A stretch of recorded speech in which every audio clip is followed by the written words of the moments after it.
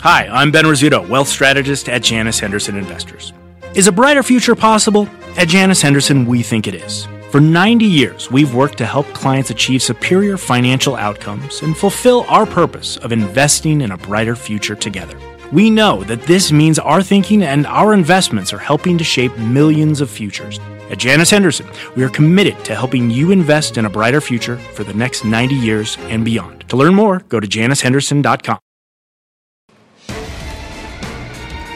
Live from the NASDAQ market site overlooking New York City's Times Square, this is Fast Money. I'm Melissa Lee. Our traders on the desk are Tim Seymour, Carter Worth, Steve Grasso, and Guy Adami. Tonight on Fast, Nike breaking out to new all-time highs. But is this record run about to hit the wall? We'll debate it. Plus, we'll tell you what sent shares of Tesla into overdrive today. And later, big changes of Boeing. The company's CEO stripped of his chairman title. But you'll hear from one industry insider who says too little, too late.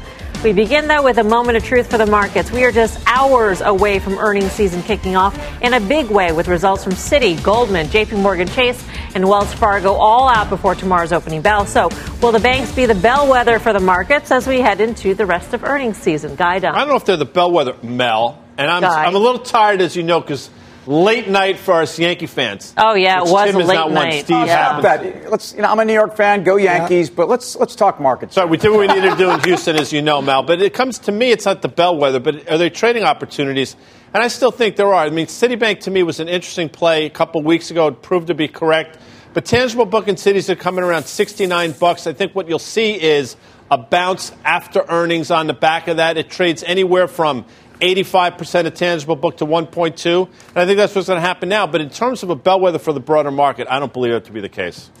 I think it's about positioning. We've all talked about that. And I think positioning has been negative in the financials. I've been negative in the financials. But I do believe estimates have come in enough that you can sort of walk over them.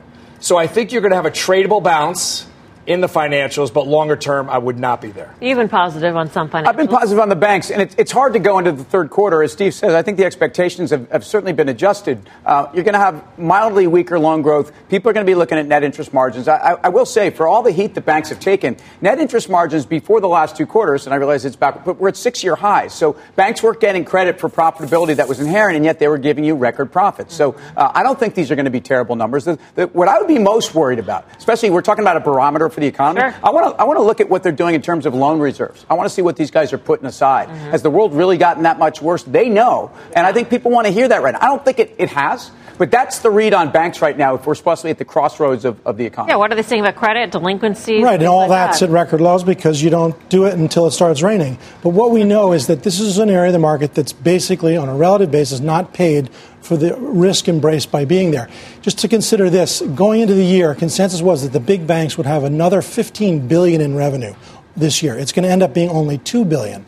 Now, what cuts the other way is, of course, they're unleashing their buybacks, right? They've got approval from the Fed, so it's all going to be about cost cutting, right? And that really is what we've got to look for if one's hopeful. And the sweet spot is housing. So it's the same type of thing where you have mortgage originations, then you have refinancing. How long does that last? How much of a boon is that going to be for the financials? And I think that getting back to the positioning, if people are on one side of the boat, this market has surprised a lot more people. Mm-hmm. To Carter's point, though, I mean, Bespoke tweeted this out, that in the 9 past quarters, Morgan Stanley traded down on the day of earnings every single time, no matter what they did with their earnings. Well, good, bad, they traded lower. What does that tell you then? It tells me that Morgan Stanley's probably in businesses where their margins are just been getting cut every single quarter. I mean, it's harder and harder for a Morgan Stanley and a Goldman Sachs, for that matter, to make money. I think that's what you're seeing to answer that question. But in terms of Citi and JP Morgan, listen, the reason why I think Citi is interesting is because it vacillates, as I mentioned earlier. So tangible book and Citi will come in around $69 tomorrow, give or take. 1.1 times tangible book was sort of it's where it's traded on the upper end. That's a $75 stock. Go back to this time last year, and that's where it topped out at, which is what I think is going to happen again tomorrow. JP Morgan, which everybody says is the best bank, they are. but they're rewarded in terms of valuation. So you're approaching almost 2 times tangible book in JP Morgan. At a certain point, that just becomes too expensive in my opinion. And JP Morgan, and Carter's going to give me some, we've had a little spat about this because it's true. I can pick JP Morgan's chart and say, not that bad of a chart, right? It's actually outperformed the S&P by a little bit over the last 2 years, even though it's not representative of all of them. And so guys talking about Morgan Stanley, Goldman Sachs, look, asset managers, and it's really as much Morgan Stanley as anybody, asset managers are seeing massive compression in terms of everything that they do in terms of commissions and in terms of their market share. And so I don't think you're going to see great numbers out of Morgan Stanley. The flip side of all this, and for money center banks and even for Morgan Stanley on the capital market side, with record low rates again, you saw a lot of folks rushing to refinance in the corporate bond market and the issuance bond market. I think you're going to continue to see pretty good momentum into the fourth quarter, and I think they're going to guide to that. And mortgage, and Steve talked about housing. I mean, look, that all very good for a mortgage business that was largely dead in the first half of the year when rates were going a lot higher. So I don't think it's a terrible story. I just think it's not an extraordinary story. For part of this quarter, though, we had inversion of the yield curve until basically a week ago. So how do you think that manifests itself in the earnings? I think that's not yet sort of a case for good or bad. I think you have to say this. The objective all the time is to try to find something that's about to get exciting, break out or break down, to get long, get short. It belies that sometimes things are fallow. We've talked about this. I love that word, fallow. The banks are probably not going to do anything. We don't use it enough on the show. We really don't. Not going to collapse on their earnings. Can we define fellow, Carter? Yeah, I feel like I'm a fellow. Am I a fellow? You're a good fellow. Hey, forget about it. Hey, forget about it. So, I mean, why can't it be that not everything is directional all the time. Sometimes things just are where they belong. And banks are kind of in that spot. By the way, Carter's tie, is the season.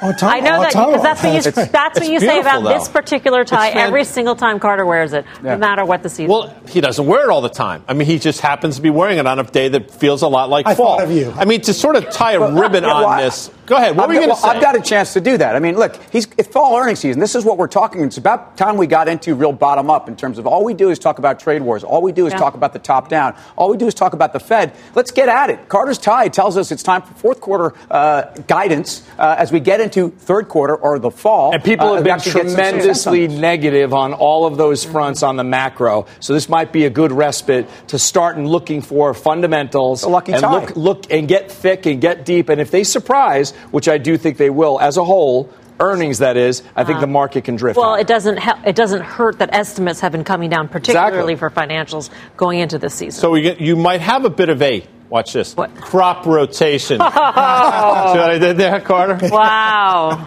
In terms of I might not recover. You might have, but again, I think it's going to be short-lived. Again, I think Citi to 76, maybe JP Morgan to 120, and then those things get sort of ahead of their skis. Well, that's just it. Do you go best in class, JP Morgan, which is full, perhaps valuation, or do you double back and find a dud like Wells Fargo that's been lagging and play it for catch-up? Both techniques are valid. I don't think Wells Fargo is a name that you're going to see re-rate anytime soon. I think there's still so much lack of trust. The new CEO in place? I think there's still a lot of work to do there. But I think the other side of JP Morgan historically in the last 5 years has been Citibank in terms of the quality. And I think when Citibank, you really have a valuation argument. And I think they have a fair amount of leverage in some global businesses that they're one of the first banks to really sell off in the third quarter based upon what we were seeing around the world. If you think that a lot of people talk about stabilization here, I go back to macro. But if you think that PMIs and whatnot have actually started to stabilize, Citibank over JP Morgan is a better trade. Well, Carter's got a few key levels in some of these names. Carter, so why don't you head on over to the plasma and show us? And Citi is going to come out as best pick over here, except for one, which is so bad that I think it is fantastic. Here we go. The index, 24 stocks, total market cap, $1.5 trillion. The top four names are 68% of the index, and here they are. It's the who's who, and all of them are reporting this week. Let's look at them one at a time. And the reference point I'm using is the peak for global equities in January of 2018. So JP Morgan keeps trying to break out. My hunch is that it won't really break out and won't really sort of deteriorate, and that it's just stuck. So here is a fallow circumstance, and I think it's not so interesting. Not bad, not good, just belongs there. Now, Bank of America, as we can see, has never quite gotten to the high, and I think that's the opportunity, a little bit of a catch-up potential with JP Morgan. Next, of course, is Citi, Wells, which is this so bad it's good? Hold this thought. I don't think it's so bad it's good because it never quite got all the way down to its 2016 low. So not so interested here. Citibank is the one with Bank of America, sort of these two, which I think will ultimately make a run for their highs and play catch up with JP Morgan. But then look at sort of the worst of all. And this one I do believe is so bad it's good. State Street, it is right at this low, and it is held 3 times. It held again. Now look at the day-to-day chart, and look at this trend line. It has literally failed at this line over and over and over and over and over. And guess what it just did? It just broke out. That's a major development. It's a head and shoulders bottom.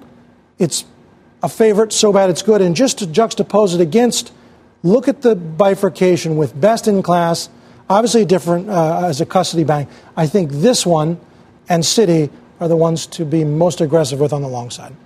Carter, come on back. What Carter was effectively doing there was a game of would you rather. He's self would you rather. Is he allowed to do that now? And State Street. I mean, he just did. Of course, he's allowed. He's fellow. So maybe we should continue the game. Sound and say, so I'll play the would you rather. Yeah. I'll go all day long with this. We could do a whole show. Really? Of would you rather? At least till 6. I would rather not do a whole show. Well, that's your would you rather. That's a lot of my would you rather. And Carter State Street. Now, the double bottom he's talking about, that goes back to July 2016. So the duration is such where this is a meaningful double bottom. So against $51-ish, State Street, I think, looks fascinating at these levels. So playing the game correctly, I would rather State Street over JP Morgan. So I would fade that, and I would actually trade Bank of America.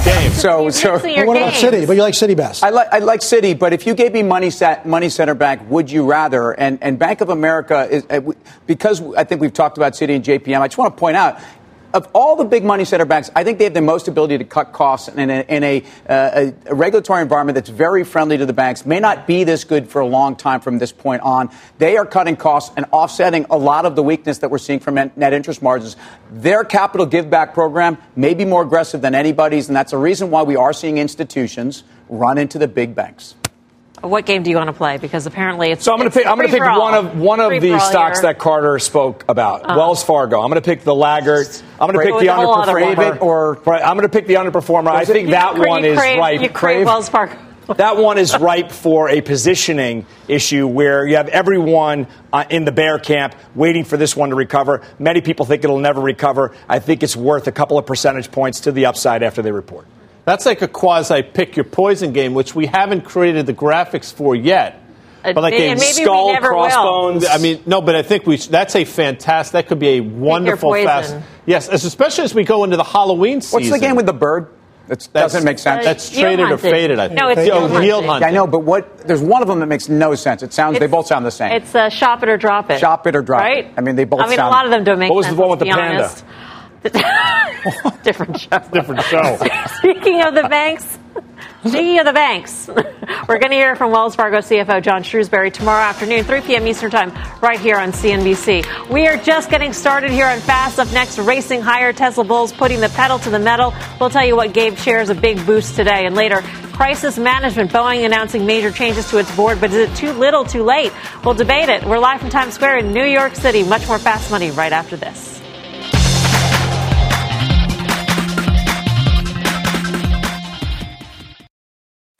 What's on the horizon for financial markets? At PGIM, it's a question that over 1,400 investment professionals relentlessly research in pursuit of your long-term goals. Specialized across asset classes, but united in collaboration, our teams provide global and local expertise. Our investments shape tomorrow, today. Pursue your tomorrow with PGIM, a leading global asset manager.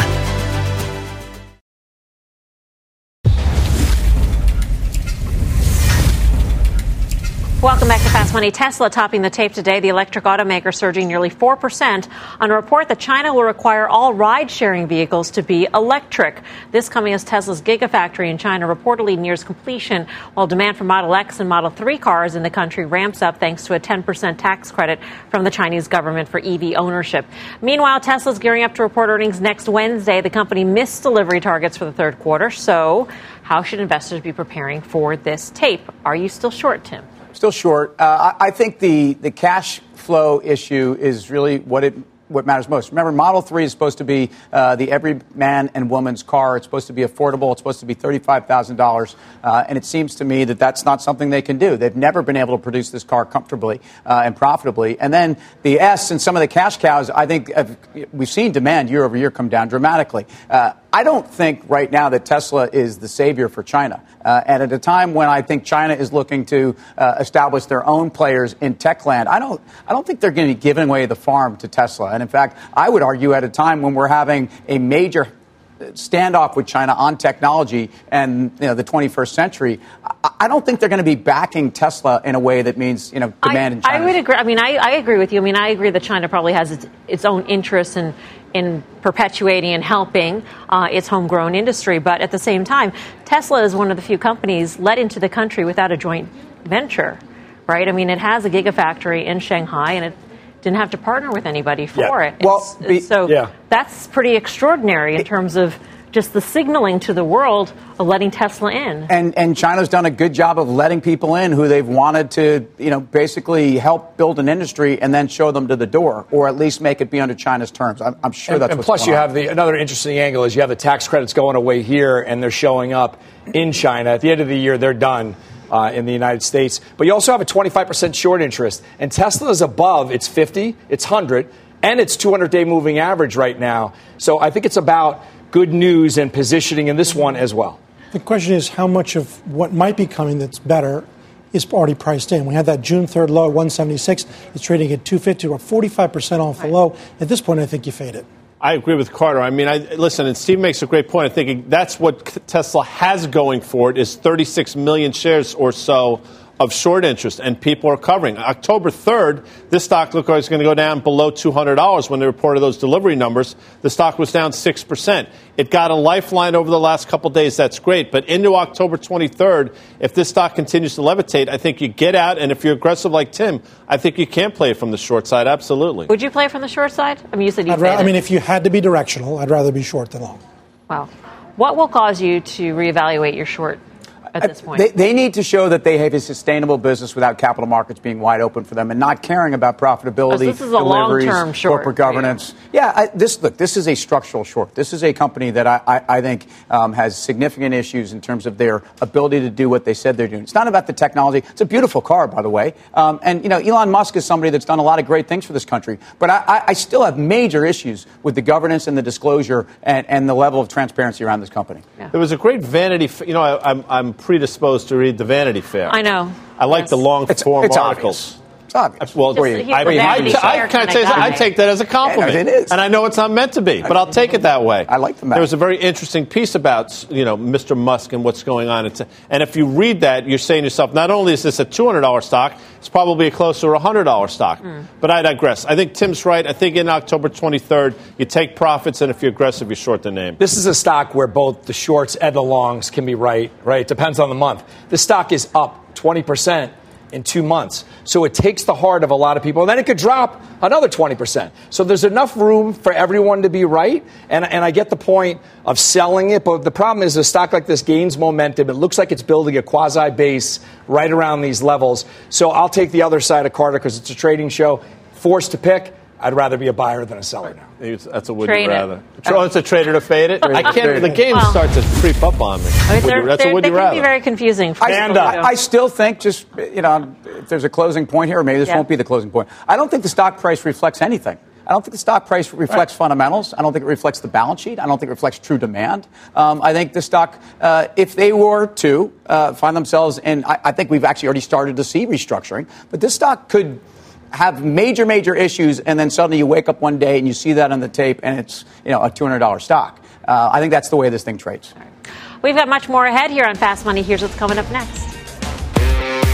Streaming higher. Netflix shares jumping despite a string of price target cuts. We'll find out what's next for this stock. But first, crisis management. Boeing making big changes to its board. But is it too little, too late? We'll debate it when Fast Money returns.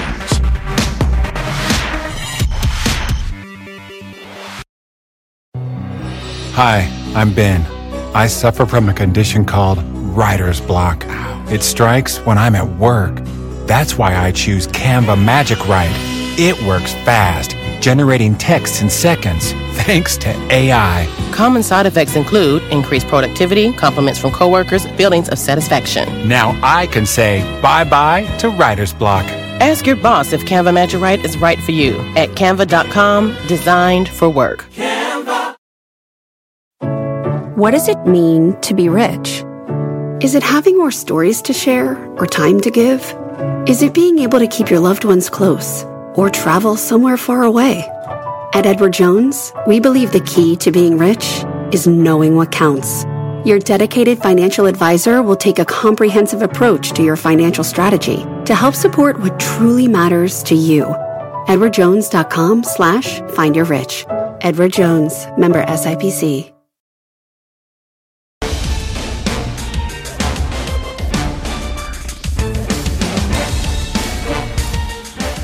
Welcome back to Fast Money. Big changes at Boeing. The company's board stripping CEO Dennis Muilenburg of his chairman title. This as Boeing works to return its grounded 737 MAX planes to the sky. Let's get to Phil LeBeau in Chicago with the details. Hey, Phil.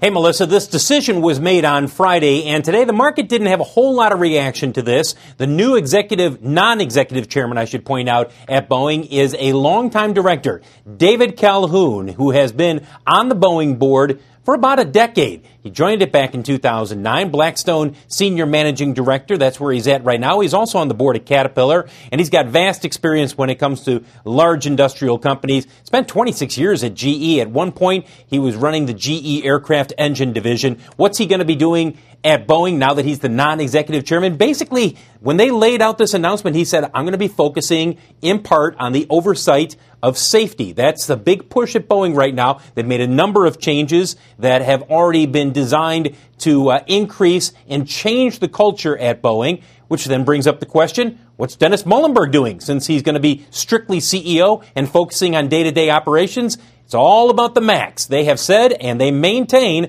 that it will be recertified and back in service this quarter. That means they've got 10 weeks to clear a number of hurdles with the regulators to get this recertified. Don't forget that on October 30th, he will be on Capitol Hill. There will be a congressional hearing. You can bet there will be a lot of questions about the culture at Boeing and whether or not safety has been sacrificed in the rush to increase production, to push out the MAX. By the way, as you take a look at shares of Boeing, as I mentioned, stock really didn't do a whole lot. It sold off a little bit at the end of the day, but there was not a lot of movement on this announcement where they are splitting the CEO and chairman jobs. Do you think, Phil, that if Dennis Muilenburg doesn't get the MAX back up in the skies by the end of the fourth quarter, that Calhoun will be named CEO? I think it might be a little soon to say that, Melissa, and whether or not it's David Calhoun or somebody else. Look, I think they're very reluctant to change the leadership, the day-to-day leadership of Dennis Muilenburg. Kevin McAllister is at Boeing Commercial Airplanes in the midst of everything that's going on right now. Would that advance the cause and make them get the MAX back up and get the production ramp back up in 2020 any faster? The feeling that I'm getting from the company is no, they don't believe that's the case. Now, it's a separate question, and I know you alluded to this earlier today when we were talking. What does this mean for Dennis Muilenburg's future, let's say 6 months from now, once the MAX is recertified? That's an entirely separate question. But I don't get the feeling that they want to make a wholesale change in leadership at this point. Right. Phil, thank you. Phil LeBeau in Chicago. Our next guest says Boeing's move to strip Muilenburg as chairman of the board is too little too late. He recently wrote an op-ed calling for Muilenburg to step down completely. Let's bring in Ernie Arvey, president of Air Insight Group. He joins us on the Fast Line. Hey, Ernie, great to have you with us. My pleasure, Melissa. Do you think that we'll take a look back and think this was sort of the precursor to Dennis Muilenburg being booted and somebody else taking over? I think it may be. At least makes the job easier, splitting the chairmanship from the CEO, which most companies do anyway from a standpoint of governance. So I think that's probably long overdue at Boeing. But it also makes it easier for Calhoun and the board at some point, should the MAX not come back on a timely basis, to make that decision down the road. I think right now the focus of the company, and certainly the focus of Kevin McAllister, who's the CEO of BCA, is to work with their customers during this crisis. And Muhlenberg has become the PR point man for the company on the issue. So it's his baby. You wrote before, and I believe this was at least a couple months ago, that you thought Muhlenberg should step down. Why is that? And are we at a point in time with the recertification of the MAX where it wouldn't actually be good for him to step down at this point? It may not be the optimal timing for him to step down, but the question is how hands-on is he in the leadership of the project to bring the MAX back as a CEO of the holding of the larger company. The day-to-day folks are in Seattle with the engineering, and he may be involved in some of the high-level lobbying with the FAA and others. But I don't think he's crucial to the day-to-day recertification of the MAX. What he is crucial for is the strategy. And if we look at the future programs at Boeing, we've got 3 major programs that are currently underway for projects, 4 with the tanker, and the 5th is possibly the new aircraft. The 737 we know is having difficulties both with the MAX and now with the pickle forks on the NG models. The 787, while they had all of the early problems with that airplane, seemed to get them straightened out except for quality. And airlines are still complaining about the quality of the product that's coming out of one of the plants. The 777X has been delayed. The 767 tanker, which is used a KC-46 for the Air Force, is not performing well and not meeting specifications and currently isn't carrying passengers or cargo. And the new middle market airplane, the 797, is delayed again, pending the decision to move forward, pending all the problems with the MAX. So if you look at 5 products for the company, all 5 have problems right now. That's not a great way to set your strategy for the future. Well, Ernie, it's Guy. I think you just answered my question, but I'll ask it anyway. I mean, the 737 news happened in March. It's mid-October. Does this speak to maybe bigger problems at Boeing, and you're surprised that it's lasted as long as it has? I'm not surprised. When this first happened, we predicted second quarter of 2020 for a return into service, given the nature of the problems, which went just beyond the MCAS system to the flight control system as well. And in viewing that as an integrated whole from a certification standpoint, which the FAA really dropped the ball on the first time going around. And there's some allegations that Boeing hid things from the FAA, and I'm sure we'll see that come down later once federal investigations are complete. But clearly it's a little more serious an issue given the nature of the airplane, which is a hybrid of old technologies dating back to 1967 when the first models were done, to today's technologies in some of the areas. We've got partial fly-by-wire on the airplane. We've got a fly-by-wire spoiler system now. But many of the other controls are mechanical, so we've got a hybrid of new and old in the airplane, and the avionics suite is a little bit old. It looks nice on the outside, but on the inside, it's last generation technology. Right, Ernie. So it's a mix. Ernie, thanks so much for phoning in. We appreciate your insights.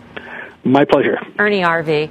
And for all those problems that Ernie says Boeing has, the stock is only down 16% from its highs. I'll tell you what, it's pretty extraordinary. And so therefore the bears might say, hey, why do you need to run in here when, in fact, these delays, if you get into, I think if you even get into the second quarter, I think the street's going to downgrade the stock even more. I think most of the street's around first quarter in terms of when you get 737 MAX. You also had 787 deliveries, which I think expected this quarter. They're probably going to be minus 5 or 6 or 7 planes. So some of the stuff's not in there. In terms of Muhlenberg, in terms of what they did, they had to do something here. Stripping the guy of the chairmanship and keeping him in the CEO chair doesn't bother me at all. And in fact, I mean, under Muhlenberg, I mean, this stock has been a 3-bagger in the last 3 years. Before this tragedy, and these are tragedies, and certainly if they were keeping anything from the FAA and the public, they deserve to have major repercussions. But in the absence of that, this is a company that has never been run better, never had better free cash flow. It does sound like, to Melissa's point, that it's a 2-step process that he's eventually going to be out of the company. It's almost as if they want to see if he can get the max back in the air, see that, and if not, they have cover to actually fire him. But the stock actually has the support around the 200-day moving average, which is 368. So if you did want to take a stab at it at these levels, that's what you use as your exit. I think you hit on a key thing. If you didn't know the news, this stock in Q1 of 16 to Q1 of 19, a 3-year run of 370%. That's a CAGR of 65% a year for a 3-year period. Very few instances in its history where it did that. And so it's resting. It got ahead of itself, and now it's resting, but not fallow. It's not fallow. It's dormant. It's dormant. Yes, it's like system suspended, and soon to come to life. All right. Can I just mention one thing? I know we're late on time, but there are a lot. Today's Columbus Day, as you know, probably a lot of college students watching right now, and they heard Carter just say CAGR. I want them to understand the CAGR that he's talking about is much different. It's CAGR. No, but it's important to make that distinction. Or he could have been talking about that. He may have. We don't know. We don't know. Or the shocks you used to have in your Camaro. I think those were Kragers. Excellent point by Tim. All right. Still ahead. Streaming higher, Netflix shares getting a pop despite a string of price target cuts. We will tell you how Wall Street analysts are setting up for this week's earnings. And later, the one luxury retail stock getting sacked today because of handbags. We'll bring you that name. Stick with us. Fast Money will be back right after this.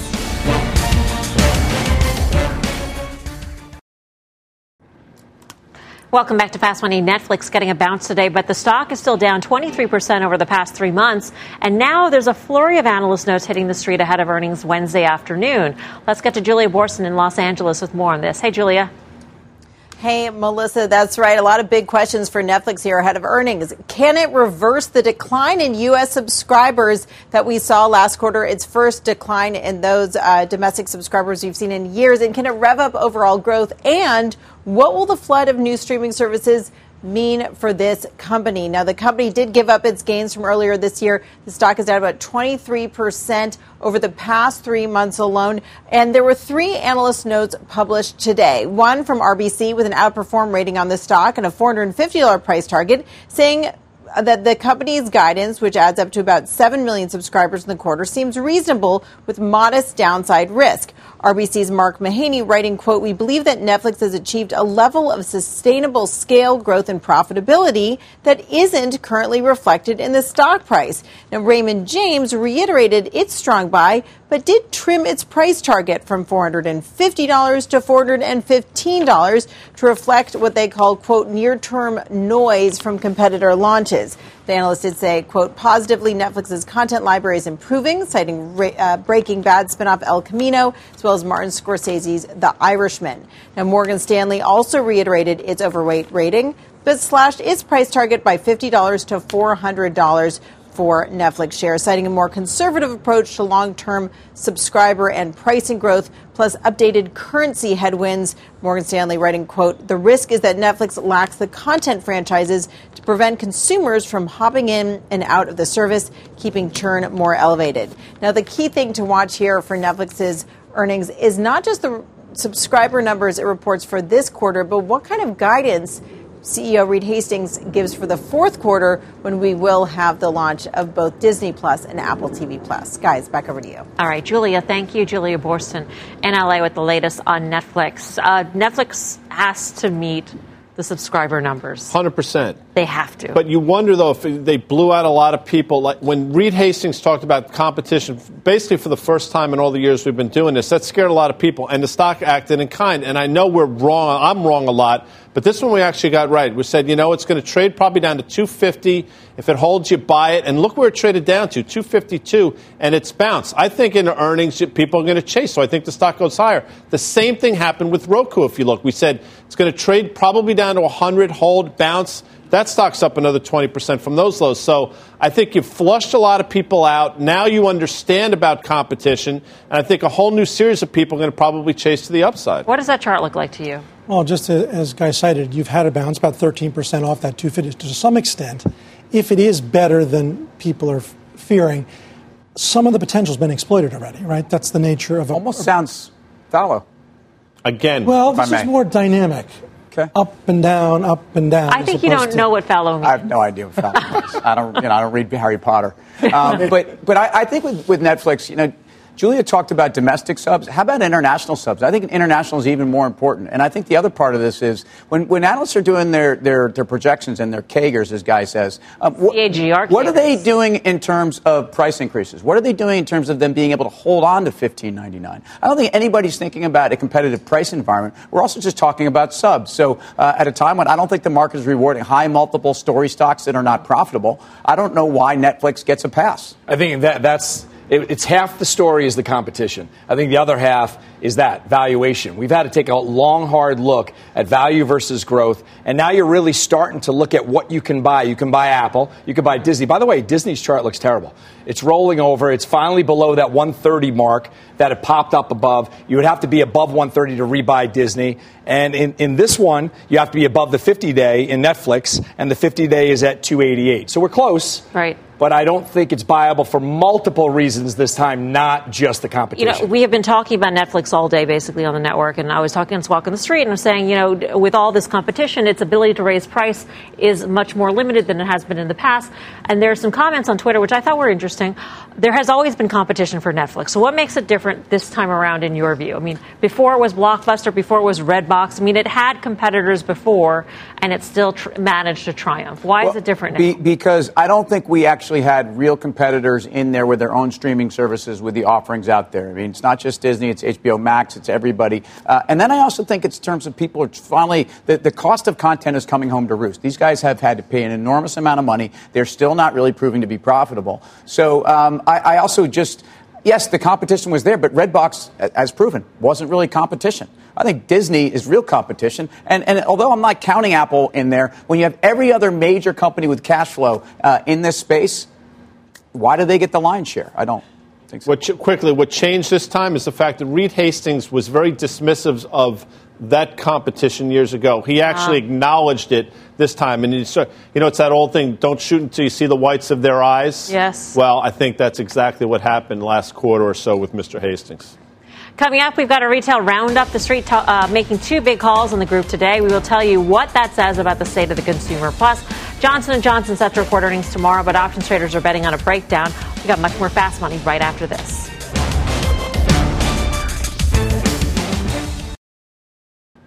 Welcome back to Fast Money. Nike racing higher after an upgrade from Bank of America Merrill Lynch. It is our call of the day. The firm upping Nike to a neutral from an underperform, boosting the stock's price target to $98 a share. BofA says it believes Nike will work more aggressively to make Nike-branded product more accessible to everyone across the globe.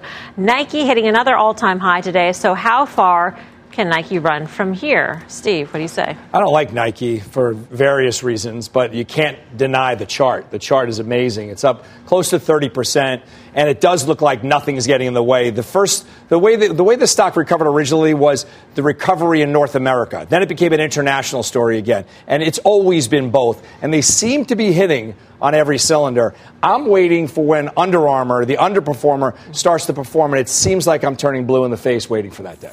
Do you think Nike will be stung by what's going on in China? Boy, if anyone's been resilient, it's been Nike, right? Yeah. And they're doing it with higher ASPs, and they're doing it also with a wholesaling business that seems to be very strong. So it's another one of these arguments for why the multiple can go higher along with the stock. It trades in the stratosphere relative to itself at this point. But I think you have to wonder whether they deserve this type of an upgrade in multiple based upon their ability to control both the wholesale market, the DTC market. So they're going straight out there, and they've got a higher priced product. To be clear, though, this upgrade, I mean, the guy was at an underperform for a long time. From underperform. Wasn't pounding the table. To a neutral now. And the Street has been behind it all year. I mean, to start the year, the consensus price target was $72. I mean, here we are at 94, so people are moving up their targets after the fact. Right. I think it continue to go higher. I understand what Steve's saying. Valuation has been a concern, but it's been a concern for a long time. I think it trades probably 28 times forward earnings at current price. But you look at the stock, it had trouble at $90 a number of times, finally broke through. Maybe we'll do, in trader jargon, a back and fill back to 90. But I think the stock, if Dan Nathan were here. He was on the closing bell in the market zone today. He was on the zone? Was he in the zone? He was when Dan's on the market zone. Dan's market zone. With the DMZ. You like that? DMZ. So they did there. He should actually copyright that. But with that said, he would say stocks that trade 92 go to 100. He's probably right, but I do think there's further upside in NKE. I asked about China because I read the stat today about Li Ning, which is the athletic retailer in China, the top performer in the MSCI Asia Pacific Index for the year. Sure. Top performer. Well, it's also a company that I think has seen the delta on their growth relative to other players has been pretty dominant. And there's no question that pushing domestic. Look, the domestic consumption story in China, period. I know we stare at manufacturing all the time, but China is successfully, slowly transitioning this economy. So I think right now, though, Nike is a global brand. It has cachet, athleisure, footwear. They've got innovation. I think it's still very hot, and I would stay there. All right. Well, while Nike got an upgrade, one retailer was left in tatters. Luxury retailer Tapestry down 3% today on a downgrade from UBS. The firm citing the resale market. The resale market as a particular concern, saying consumers increasingly have the option to purchase a new Coach bag for $400 or a used European luxury brand for the same price. We think many shoppers are opting for the latter choice. Guy, what are you doing? Yeah. I'll tell you exactly what I'm doing. I actually read that. I read that down, and I thought of you, Guy. Yeah. Well, no. I mean, you go to the Real. I mean, I don't want to give a plug to Real, but I mean, why buy some crazy Chanel bag for bust out retail when you go into Real? Or why buy a brand new Coach bag for $400? I think that's the issue. Right, who's paying $400 for a Coach bag? I mean, I know I'm not. I think if I'm going for a Coach bag, I'm going for probably a $100 bag. But I think that's part of the issue. I think Coach has certainly been raising their prices and trying to compete on that level. I don't think they will. Yeah. I mean, there's certain brands that have that problem. Coach, I think, is one of them. Kate Spade is another, where the price points are a little bit too high to be called something that's more affordable, but not high enough or not enough cachet to be considered luxury. So that makes the competition. These used items on sites like middled, as they say. And put it this way, Carter, you come home with a Coach bag or you come home with a Real. The good news is I don't come home with bags. But Carter comes home with nothing. But if your lovely wife was going to get a gift, which would you rather? Right, you'd rather pick the one that she's going to like more, and typically that's the one that costs a little more. I think you wait. So in terms of Tapestry, if you want to play the stock, I think they report, November 5th or thereabouts. Look, the stock has bounced from $20 to current levels, obviously down today. I think you got to wait. I still think there's further room to the downside. Maybe you buy it on a flush out post earnings. I don't think there's any reason to buy it right here. Does this mean that the Real is an investment? It's up 26%. Let me just say something about the Real. I love the Real. It saved me money. I see those Real things coming in and out of my house, and I'm happy. All right, I know we're saving money. Better than the full price Absolutely. version. Go for it. Coming up, Keep Johnson & Johnson reporting earnings tomorrow. We will give you the lowdown from the options pit next. You're live at the NASDAQ in Times Square. Much more fast money still ahead.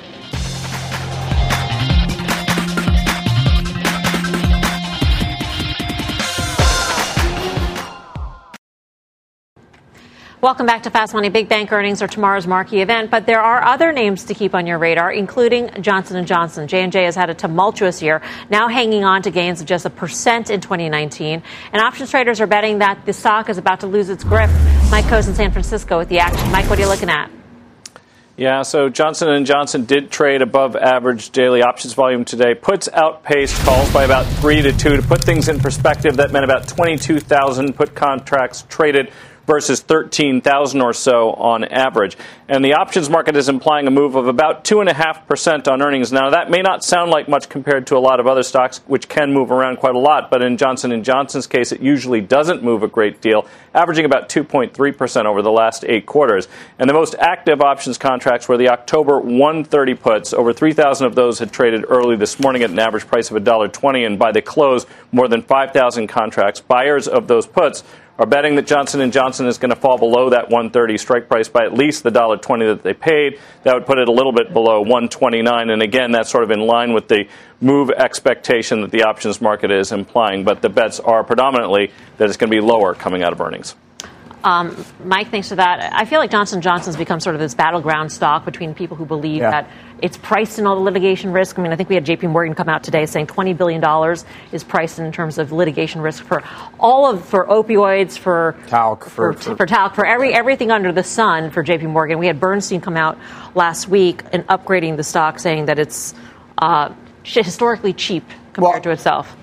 I like J&J here, and I like that call, therefore. But I think when you think about the litigation risk in opioids, I would acknowledge I think this is a very emotional issue, and it should be around our country. And this is one of the biggest drug companies in the world. And although the limitation of this, I think, is probably priced in, I think it's an overhang. But I would own this stock for the long haul. And I think when you look at their pharma business, it's actually they've got a higher growth rate than the other big cap pharma. Then they've got medical devices. It's a diversified company. I like it. All true. Everything. Oh, I'm sorry, Steve. Quick. Everything you said is true, except the emotion part of it. And it traded on a 121 in December. I think that's probably where it's headed now. Yeah, I think it looks like it wants to go lower here. I need a little bit of a buffer. I need 133. That's the 100-day moving average in here because you're too close to the 50-day. I think if it breaks down, it gets the guys level sooner rather than later. Guys, would we dare try fallow or boring or dull yet again? Sometimes you know what? Stuck. There's a time when you need fallow, and this may be it. You think it's fallow? Well, it's just doing nothing. Why does it always have to be directional? Sometimes assets are fairly priced. I think your tie is starting to get that way for me. No, this is very dynamic. Different word. Has a lot of movement. I'm sorry, guys. We want to go straight to the White House. We've got Treasury Secretary Stephen Mnuchin and Vice President Mike Pence. Let's listen in. Monitoring developments and has expressed his great concern about the loss of civilian lives and the impact and the destabilizing impact that the Turkish military invasion in Syria is having in the region. And today here at the White House, the President convened a Principals Committee meeting. Recommendations were made to the President. In just a few moments, I'll recognize the Treasury Secretary who will detail punishing sanctions that have been placed on Turkey. The President also today was very active in engaging with leaders in the region. First, a telephone call with Kurdish General Mazloum, where he received a report about the circumstances on the ground. Syrian Defense Forces have been a strong ally of the United States of America. The President was very, very interested in hearing from General Mazloum about the status of forces on the ground. General Mazloum reported to him that at this point Turkish forces had not gone beyond the 30-mile buffer zone. But General Mazloum expressed particular concern about the city of Kobani and asked the President to raise that issue directly with President Erdogan and the Turkish government as a great concern of Kurdish forces. The President, after that call, spoke to President Erdogan. President Erdogan reached out and requested the call. And President Trump communicated to him very clearly that the United States of America wants Turkey to stop the invasion, to implement an immediate ceasefire, and to begin to negotiate with Kurdish forces in Syria to bring an end to the violence.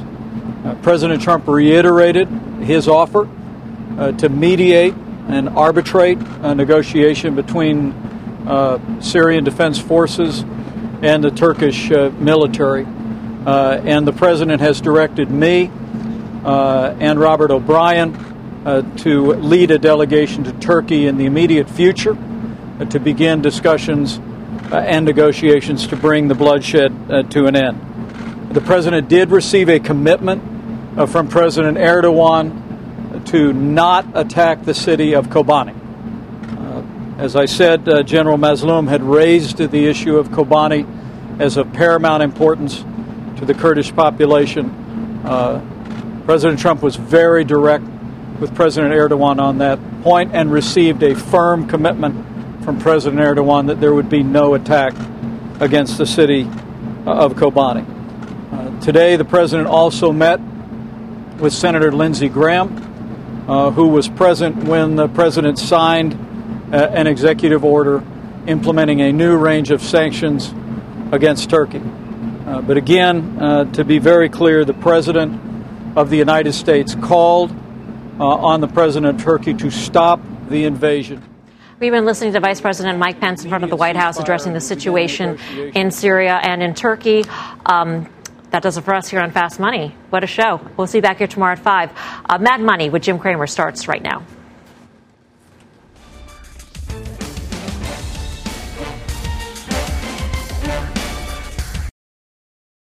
This podcast is supported by FedEx. Dear small and medium businesses, no one wants happy customers more than you do. So you need a business partner just like you. Like FedEx, who understands your passion for serving your customers because they have the same commitment towards you.